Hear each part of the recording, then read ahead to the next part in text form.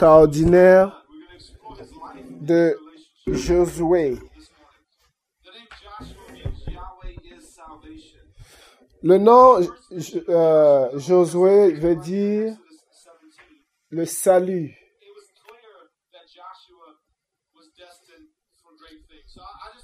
Il était clair que Josué était destiné pour beaucoup de choses.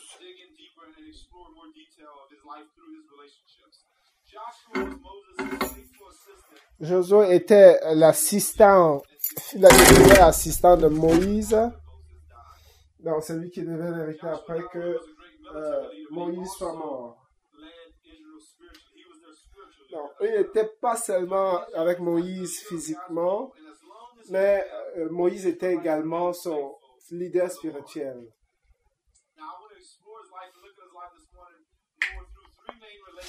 Bon, je voulais regarder sa vie aujourd'hui à travers 3 importantes relations qu'il a eues.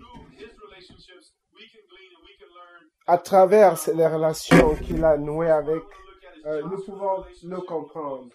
Donc, déjà, sa relation avec Moïse.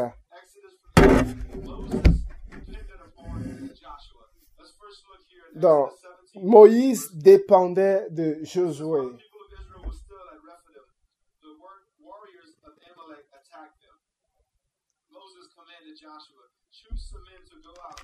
Donc, on commence dans l'histoire où Moïse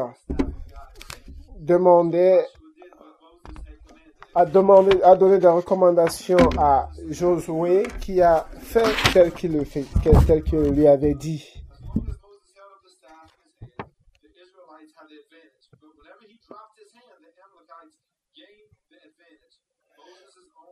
Donc, il devait normalement lever et baisser sa main chaque fois que l'ennemi est en attaque. Et quand l'ennemi s'avance, il baisse la main, l'ennemi est désavantagé. Et quand il a baissé, l'ennemi reprenait la force. Donc, le mouvement de sa main, à travers le mouvement de sa main, il a fatigué l'armée adverse. Donc, en temps de guerre, Moïse dépendait entièrement de Josué.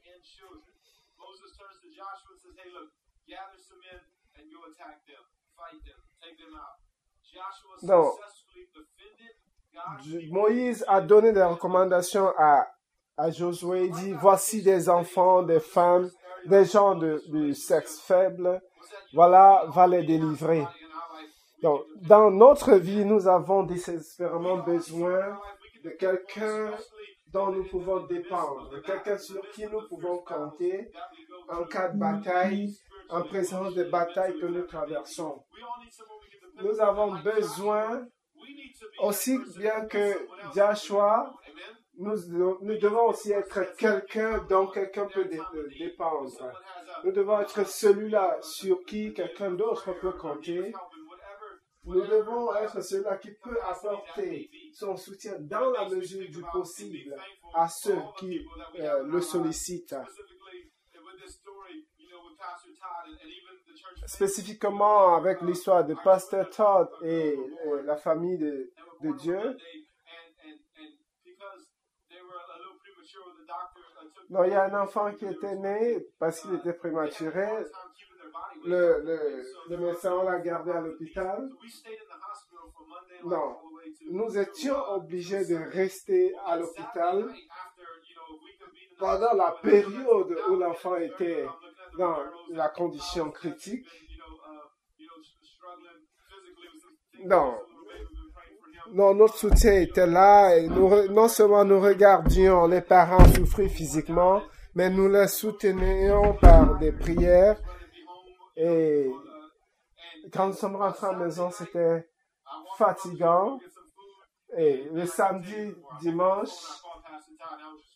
le samedi, je pouvais plus, j'étais fatigué, j'ai juste pris le téléphone et j'ai appelé le pasteur Todd de prier pour nous, pour lui demander de prier pour nous, demander à l'église de prier pour nous. Et le soir même, le docteur nous a envoyés à la maison. Donc, vous comprenez que ne serait-ce qu'avec un coup de fil, on peut avoir quelqu'un. Non, j'étais là entre deux bâtiments à chercher quelque chose à manger, pleurant au téléphone, mais il a fallu ce coup de fil pour pouvoir voir quelqu'un sur qui on peut compter. Sans pouvoir compter, du moins vous réfléchir, avez-vous quelqu'un dans votre vie sur qui vous pouvez compter?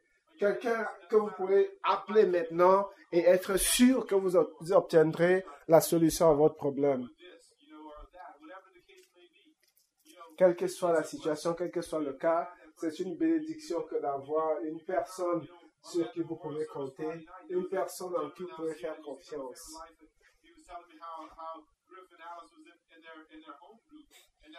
Non, il y a quelqu'un qui me disait comment c'était intéressant d'être dans un groupe parce que à travers ça, il a obtenu des soutiens et c'est vraiment une bénédiction. Non, Alex, c'était vraiment une bénédiction. Nous avons vraiment besoin de quelqu'un dont nous pouvons dépendre.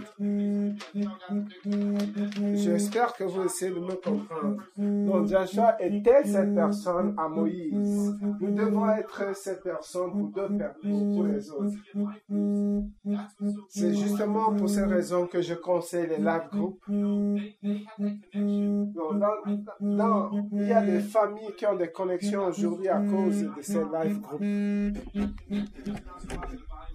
Donc, si vous n'avez pas une personne dans le corps de Jésus dont vous pouvez dépendre et qui peut compter sur vous, je vous conseille et je vous encourage d'émarger votre nom pour appartenir à un groupe.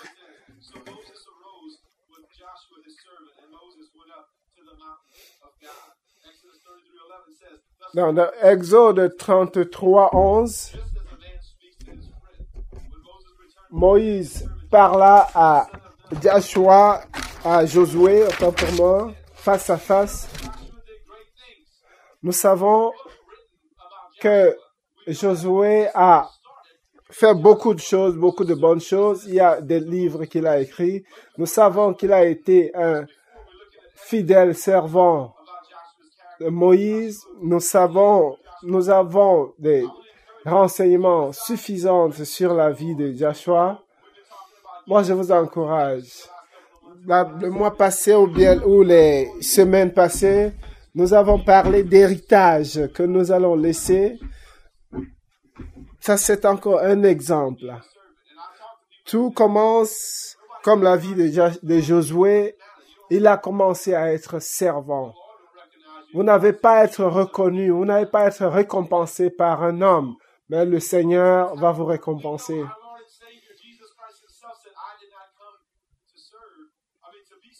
Nous savons que le Seigneur lui-même a dit, je ne suis pas venu pour être servi, mais je suis venu pour servir.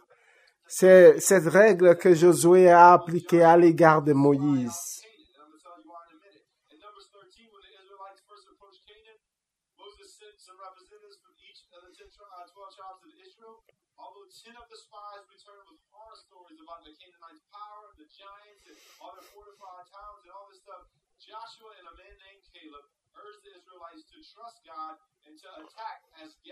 Donc, Moïse avait reparti les tâches, avait envoyé des gens ci et ça, et chacun était revenu avec des nouvelles pas très très agréables, mais seul Josué s'était conformé aux recommandations et a fait selon la volonté de Dieu.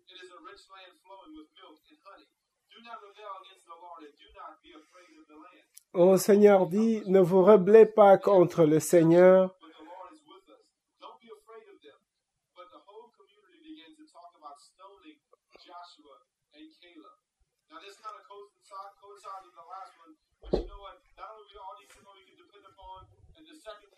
Donc, ceci se rapproche un peu de l'histoire que nous avons vécue, mais le résumé, c'est que nous avons besoin de quelqu'un sur qui nous pouvons compter. Nous voulons quelqu'un, nous avons besoin de quelqu'un en qui nous pouvons faire confiance, de qui nous attendons impérativement la vérité. dont nous ne pouvons plus douter sur l'honnêteté de la personne.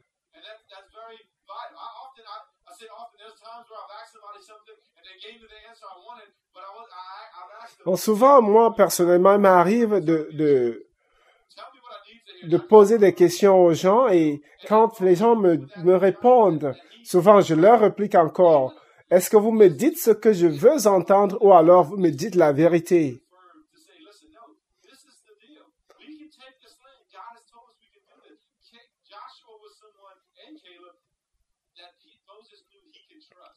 Donc Josué était cette personne sur qui Moïse sans doute pouvait compter. Si vraiment on ramène les choses à vous, êtes-vous quelqu'un sur qui l'autre peut compter sans risque de déception, sans risque d'être trahi? Pouvez-vous être cette personne que Josué était pour Moïse? Donc, et par là, Moïse avait indexé Josué comme son successeur. Le verset 22, quand Moïse mourait, il a prié que Dieu choisira un autre leader pour Israël. Et il a demandé à Dieu de choisir Josué, de l'élever au-dessus de son peuple et de lui donner l'habilité de diriger son peuple, qu'il lui transfère son autorité afin que la communauté lui obéisse.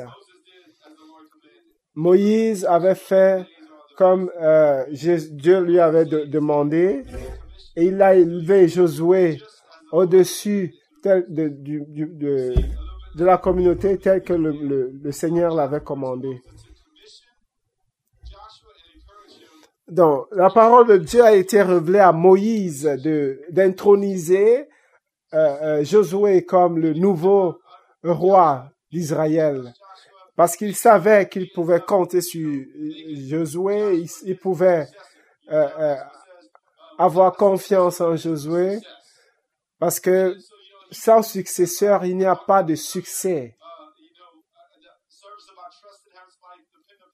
Il y a généralement un problème à propos de la confiance. Avant, nous avons eu 3 personnes qui sont 3 jeunes gens qui sont des leaders de groupe. Non, c'est vraiment une bénédiction de pouvoir dépendre d'eux et de savoir qu'on ne peut pas être dessus. Je n'ai pas fait la décision ultime, je n'ai pas pris la décision ultime, Pasteur Todd l'a fait, mais c'était vraiment facile pour lui de dire qu'ils pourront, ils sont du moins de les désigner comme mes successeurs parce que ils étaient dignes de porter la croix qui leur a été assignée. Non, vous voyez comment cette intime relation, cette relation qui veut qu'on ait dans sa vie quelqu'un en qui nous pouvons faire confiance, cela reflète la relation que Josué a eue avec Moïse.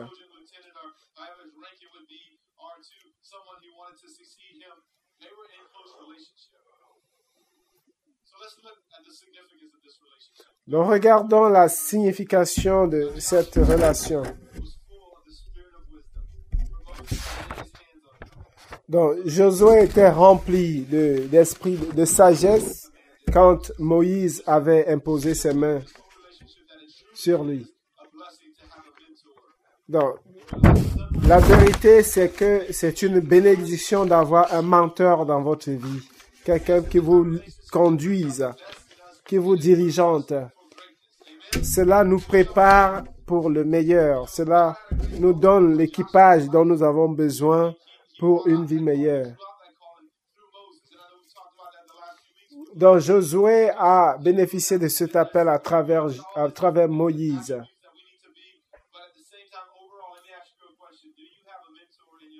Je voulais vous poser une question. Que vous soyez un jeune, un vieux, avez-vous un mentor dans votre vie? Avez-vous quelqu'un qui vous guide dans votre vie?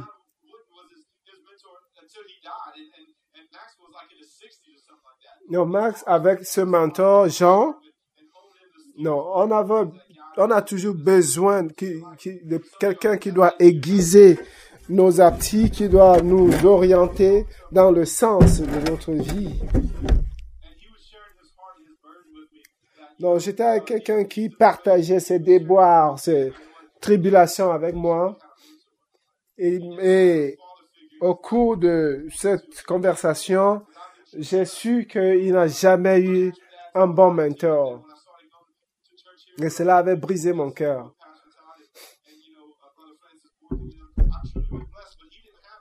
Donc, moi, j'ai pris mon cas et j'ai dit, ben, écoute, j'ai eu des gens dans ma vie. J'ai eu le pasteur Thor, le frère Francis. Mais je me suis dit, il n'a jamais eu cette bénédiction, il n'a jamais eu cette grâce d'avoir un mentor dans la vie.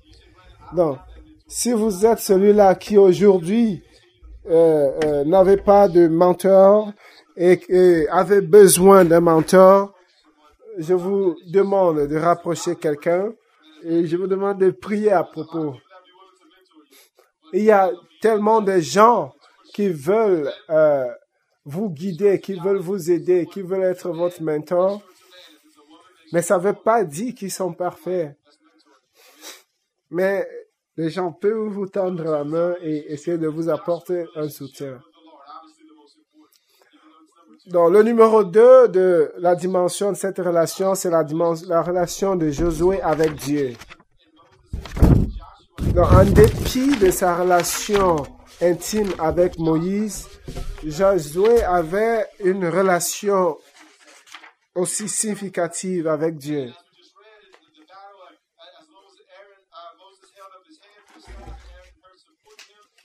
Donc, aussitôt que Moïse levait ses mains, il avait le soutien du staff de Aaron.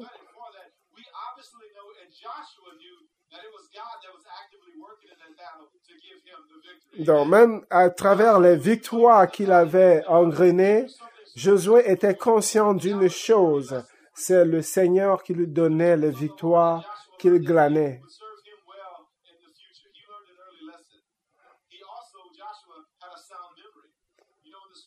Donc, Dieu avait su que Josué avait une mémoire sonnante. Il savait que Josué devait le servir fidèlement dans le futur.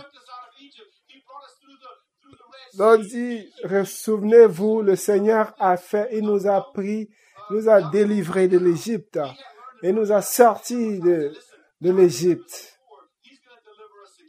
Si Dieu nous a délivrés avant, alors il va encore nous délivrer aujourd'hui.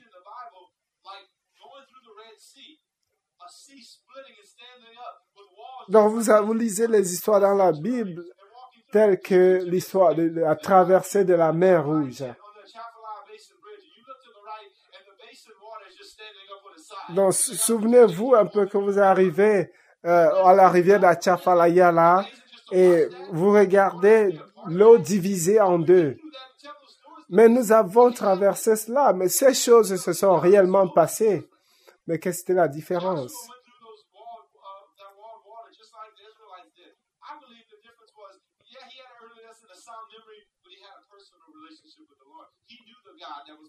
Donc, quand on regarde cela, Josué étant passé par la mer Rouge divisée en deux, nous comprenons que non seulement il avait une mémoire de son, mais également il avait une relation avec Dieu. Et que, à travers lui, nous sommes convaincus que nous entendons de Dieu et nous le voyons travailler. Donc, Josué et Caleb se sont dévoués à aimer le Seigneur de toute leur force. Et quand il dit, faites confiance à Dieu qui nourrit la mémoire, la relation avec. Donc, lui, criant à Dieu, montre à merveille, montre à suffisance qu'il avait une bonne relation avec Dieu. Donc, Josué nous a montré que la présence de Dieu est effective.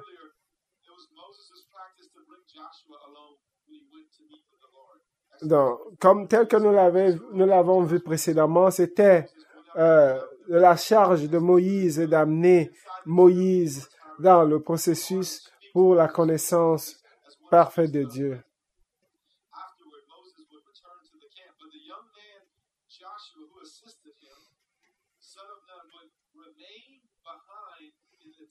Non, chaque fois qu'il y avait réunion, Moïse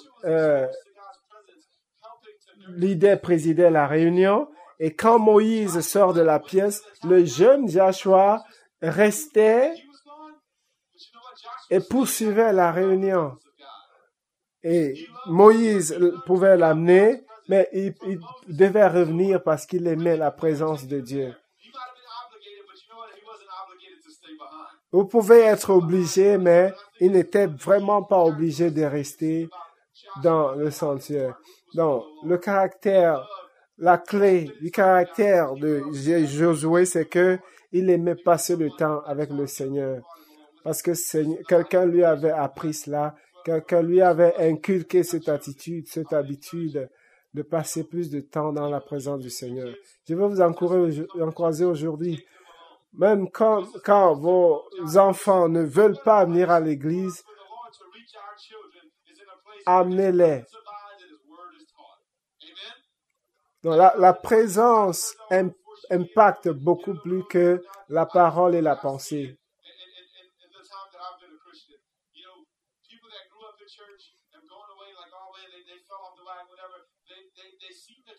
J'ai vu depuis que je suis dans le ministère, des gens qui sont nés dans la parole, parfois même quand ils s'en vont, ont tendance à revenir.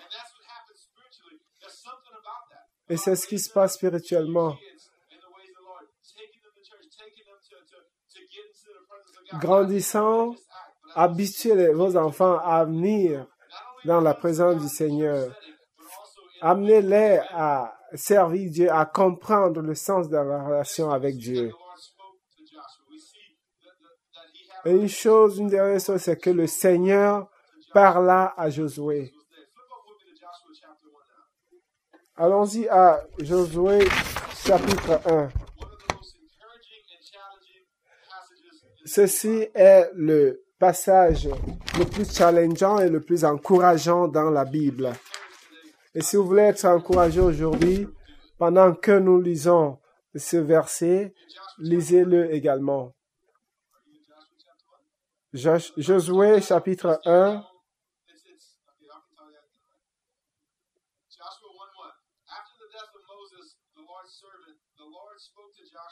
Après la mort de Moïse, le Seigneur parla à Josué. Il dit, Moïse, mon servant, est mort. Maintenant, le temps est venu pour toi de te lever et de diriger mon peuple.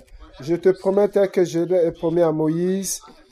Tout ce que j'ai dit tu seras sur la terre que je t'ai donnée. Donc, de l'est de la Méditerranée, personne ne pourra se tenir contre toi parce que je serai avec toi tel que j'étais avec Moïse. Je ne te faillirai jamais, je ne t'abandonnerai jamais. Jusqu'à ce que tu conduises ces gens à la possession de la terre que je leur ai donnée. Faites attention, obéis, observe les prescriptions que Moïse t'a données. Et là, tu succéderas ou tu prospéreras sur tout ce que tu fais. Seulement quand tu prospères et tu succèdes, voici mon commandement. Sois fort et courageux. Ne sois pas effrayé ou découragé parce que ton Seigneur Dieu est avec toi partout où tu vas. On parle de la parole écrite là.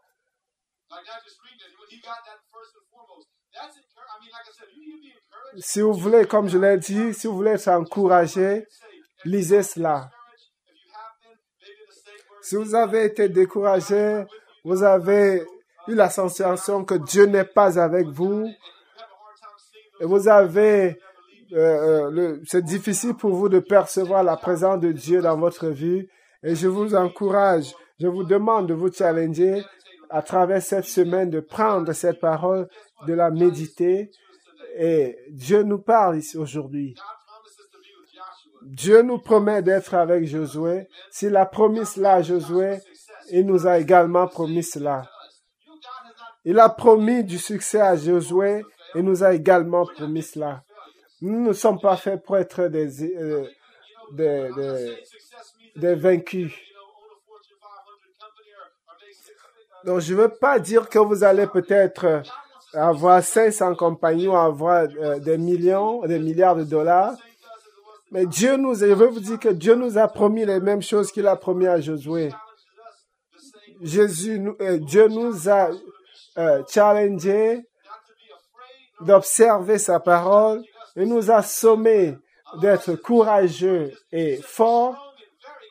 Il n'a pas dit soyez courageux, il a dit soyez forts et très courageux. Donc, il dit, soyez forts avec l'équipage que je vous ai déjà donné. Je ne sais pas, je suis vraiment encouragé par ceci. Le Seigneur a répété sa promesse d'être. Il a répété cela à nous aujourd'hui. Il a promis à Josué d'être avec lui partout où il ira. Mais il ne nous abandonnera jamais et nous quittera jamais. Quelque part, vous vous êtes trouvé dans une situation, vous croyez que Dieu est très loin de vous. Apparemment, vous traversez des tribulations, peut-être des maladies, ça peut être des troubles financiers. Et vous vous dites, Dieu est très loin de vous. Savez-vous que le Seigneur Jésus-Christ est parti des cieux, a retrouvé cette terre, est devenu servant?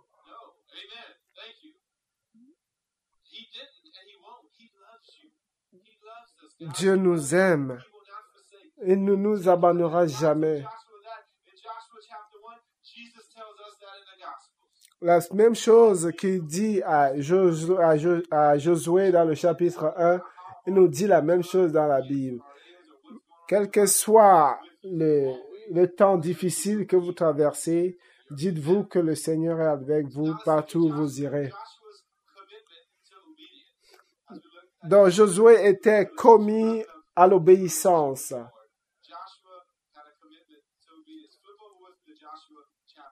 Ouvrez, allons-y à Josué chapitre 6. Josué dans la bataille de Jéricho.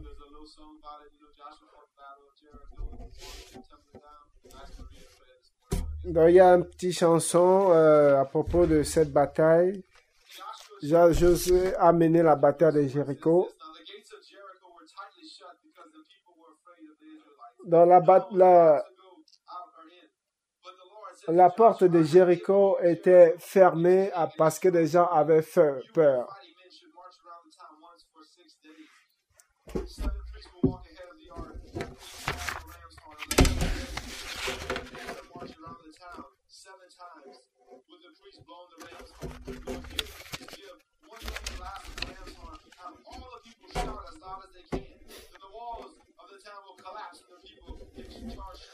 Donc là, c'est des recommandations et les étapes de la bataille de Jéricho, la guerre de Jéricho que Josué avait menée. Donc il dit, Dieu lui donne les consignes et les détails de la bataille telle qu'elle doit se dérouler. Donc, et Josué a dit à ces gens, à ses coéquipiers de bataille, exactement tel que Dieu le lui avait dit.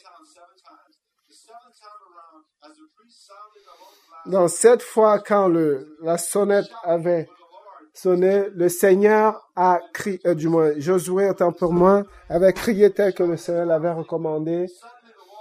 Et subitement, le mur s'est écroulé et ils se sont saisis des ennemis.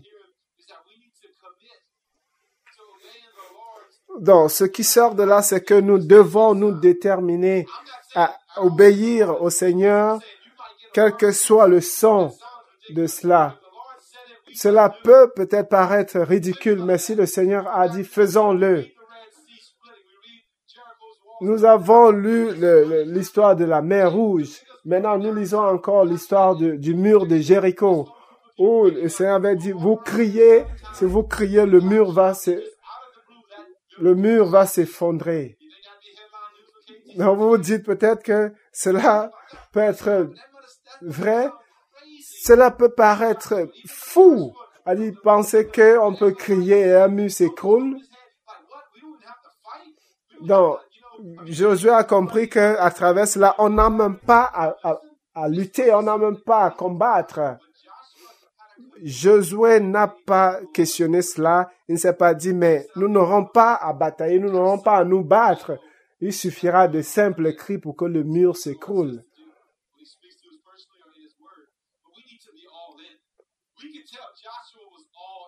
Nous pouvons dire que Josué était en plein.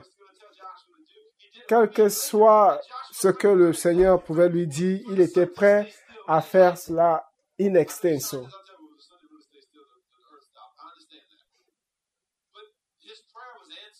Donc, ses prières avaient des réponses. Et la Bible a dit qu'il n'y a jamais eu un jour comme celui-là avant. Cela nous dit que Josué avait tellement une relation intime qu'il était sûr que, en dépit de tout ce qui peut entacher, tout ce qu'il entreprend ou tout ce qui peut rendre ridicule la parole de Dieu, il se doit de le faire. Moi, je vous demande, je vous encourage à être obéissant à la parole de Dieu. Et je vous conseille d'aller en profondeur dans sa parole et de continuer à lui obéir. Parce que vous allez tellement expérimenter des choses telles que vous ne l'avez jamais fait avant. C'est vraiment une bénédiction. Nous prions. Non, nous avons soif. C'est que, comme le Seigneur l'a dit, ceux qui ont faim, soif et faim de ma parole doivent être remplis. Dernièrement, enfin, c'est sa relation avec les Israélites. Josué avait régné plusieurs années telles que Moïse l'avait prophétisé.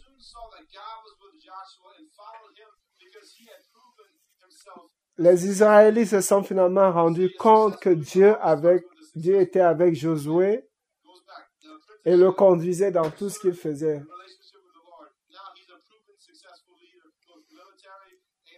Non, il a sa relation avec Moïse, sa relation avec Dieu. Maintenant, voilà sa vie qui est tellement prospère.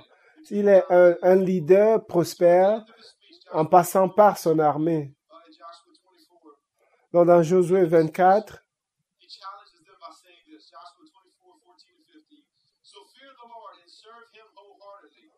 il a challengé la parole, il a dit, servez le Seigneur et le Seigneur seul. Et si vous refusez de servir le Seigneur et qui choisissez-vous de servir?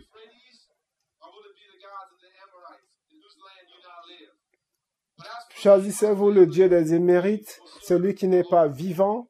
Moi et ma famille servons le Seigneur. Donc, beaucoup de gens ont ces paroles placardées sur leur mur. Ma maison et moi, nous allons servir le Seigneur. Il dit, ma famille et moi servirons le Seigneur. Non, il a eu cette relation avec Dieu de manière à ce qu'il pouvait les challenger. Non, Josué avec ses relations avec les Israélites au point où il a dit, les Israélites et moi, c'est-à-dire ma famille et moi, nous servons le Seigneur. Donc, dans 24, 16 et 17, il dit, nous n'abandonnerons jamais le Seigneur pour servir un autre Dieu. Nos ancêtres sont en esclavage dans la terre d'Égypte. Donc, nous étions captifs en Égypte et c'est le Seigneur qui nous a sortis de cette captivité. Et ce qui veut dire que nous servirons le Seigneur et le Seigneur seul en tant que notre Dieu. Donc, La Bible dit que le peuple d'Israël a servi le Seigneur tout le temps, tout le règne de Josué. Quel témoignage vivant! Si on peut avoir ce témoignage à la fin de notre vie, cela était la relation de Joshua, son influence. Non, Josué était un homme en qui on pouvait faire confiance, de qui on pouvait dépendre. C'est quelqu'un qui a fait respecter les consignes du mentor de Dieu. Nous fermons aujourd'hui en disant que Josué a été un exemple que chacun d'entre nous veut être aujourd'hui. Rien de négatif n'a jamais été enregistré contre lui. Nous avons lu de Exode dans le livre de Josué. Il n'y a rien de négatif qui soit mentionné concernant Josué. En dernière partie, nous parlons de « Il a fait montre de la valeur ». C'est quel plaisir que de passer du temps avec quelqu'un que nous admirons. Le leadership est important.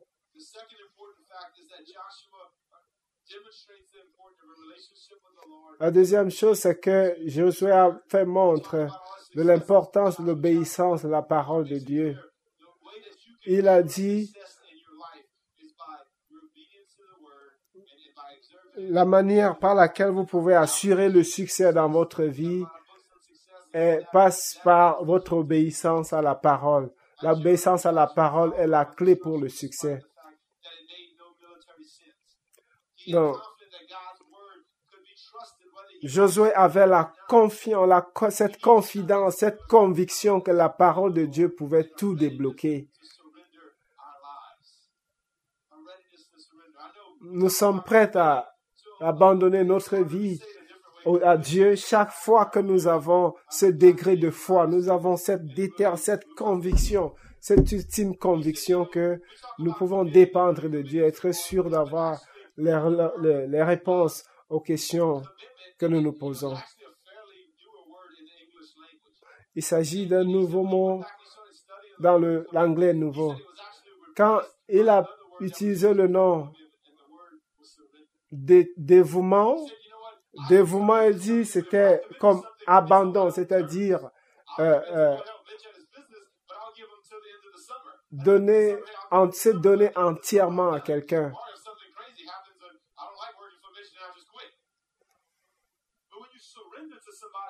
Donc, vous pouvez faire un engagement. Ça peut être un engagement. L'engagement, vous pouvez vous défaire de l'engagement à tout moment. Mais quand vous vous confiez à quelqu'un, c'est différent.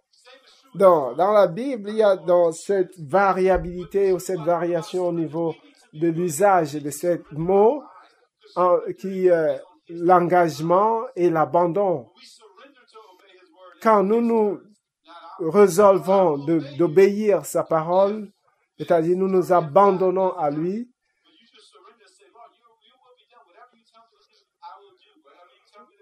parfois on prend l'engagement. Si on ne peut pas faire tel qu'on l'a dit, vous allez simplement dire, Seigneur, faites votre volonté, parce que vous êtes abandonné à lui. C'est ce que Josué ferait. Et le dernier exemple que nous retenons de Josué, c'est qu'il a démontré la puissance du bon exemple. Non, Josué a mis à bas haute pour son peuple et ils ont vécu à ce niveau. Il a dit son peuple lui servirait le Seigneur. Josué n'est pas arrivé dans un peuple qui était déjà dompté et qui allègrement poursuivait les objectifs de Dieu.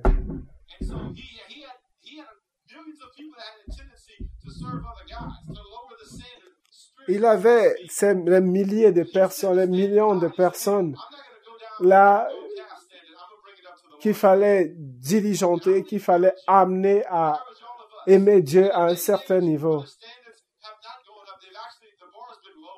Moi, je vous dis aujourd'hui, cette barre a été rabaissée. Nous pouvons le voir dans notre système éducatif. La barre a été baissée, la barre n'a pas été réélevée.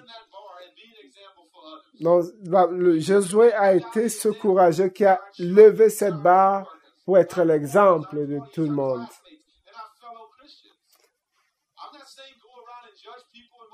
Donc, je ne suis pas en train de vous demander d'aller juger les gens en leur disant « Vous ne faites pas ce que vous devez faire ». Je vous dis simplement qu'il faut qu'on élève encore la barre. Je ne veux même pas en parler. Je vais finir.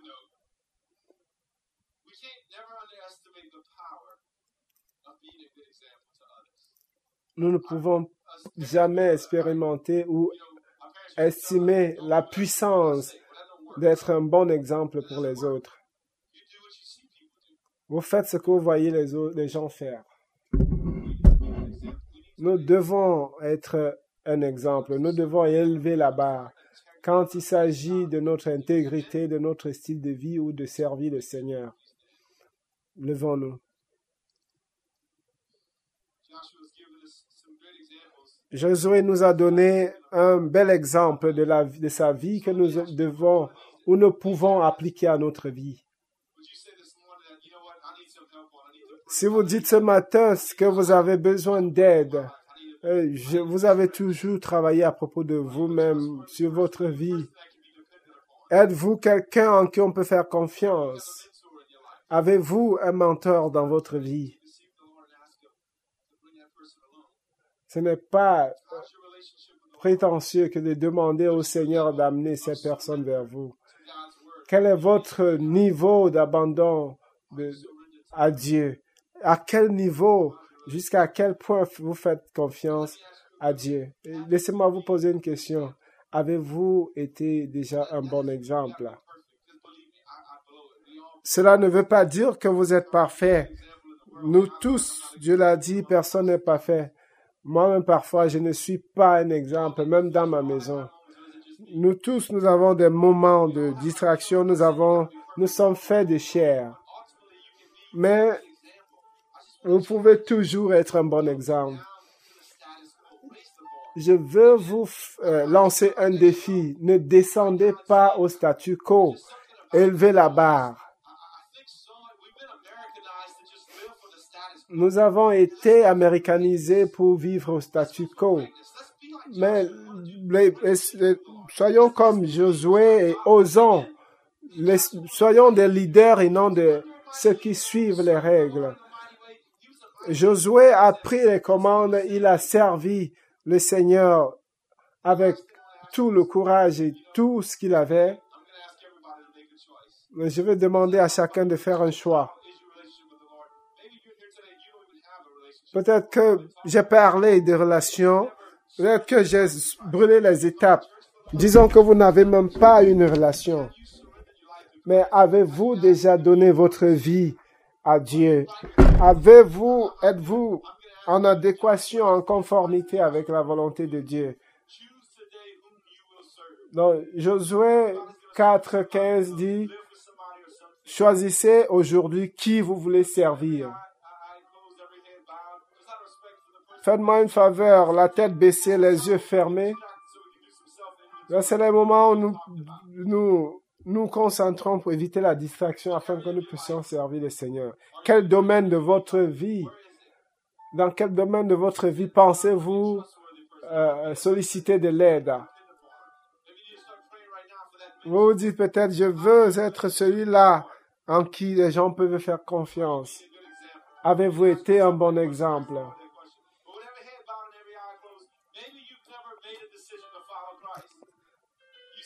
Que vous ayez la tête baissée, les yeux fermés, peut-être que vous n'avez jamais pris cette décision, vous n'avez de connaître même Dieu. Je veux vous lancer un défi aujourd'hui. Faites le choix aujourd'hui de servir le Seigneur. Josué a demandé quel Dieu, qui voulait vous servir.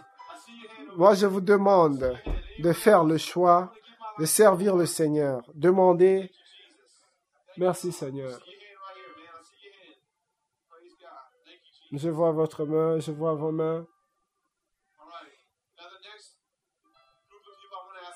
Le deuxième groupe de gens, peut-être que vous avez fait la décision de servir le Seigneur, mais comme les Israélites, vous souffrez. À un moment donné, vous servez le Seigneur. À d'autres moments, vous servez les idoles. C'est l'argent et tout ce qui vous préoccupe. Vous dites, j'étais comme celui-là. J'ai toujours été ce tricheur, le pied dans le royaume, le pied dehors. Mais j'ai pris finalement la décision que je veux servir entièrement le Seigneur. Si vous êtes celui-là qui dit, je suis toujours en train de tituber, je suis à cheval entre le monde et le royaume. Levez votre main. N'ayez pas honte, ne soyez pas embarrassés. Je choisis aujourd'hui de donner ma vie entièrement au Seigneur. Merci Seigneur. Les mains levées, prions ensemble. Seigneur Jésus, Seigneur, je prie que tu pardonnes mes péchés. Merci d'être mort pour moi. Merci de me mettre à part pour être dans une relation avec toi. Merci, te demande, Seigneur, d'être mon Seigneur et mon Sauveur. Je m'abandonne à toi, je te donne ma vie. Je prends la décision aujourd'hui. Je choisis ce jour, Seigneur, que je te servirai tous les jours de ma vie. Au nom de Jésus, j'ai prié. Amen. Amen. Écoutez, Pasteur Kelly, avancez. Pendant que nous fermons la prière, si vous avez fait cette prière pour la première fois, je voudrais que vous avanciez parler au Pasteur Kelly. Nous vous fournirons un certain matériau pour vous aider dans la marche et le voyage, le périple que vous commencez. Que Dieu vous bénisse.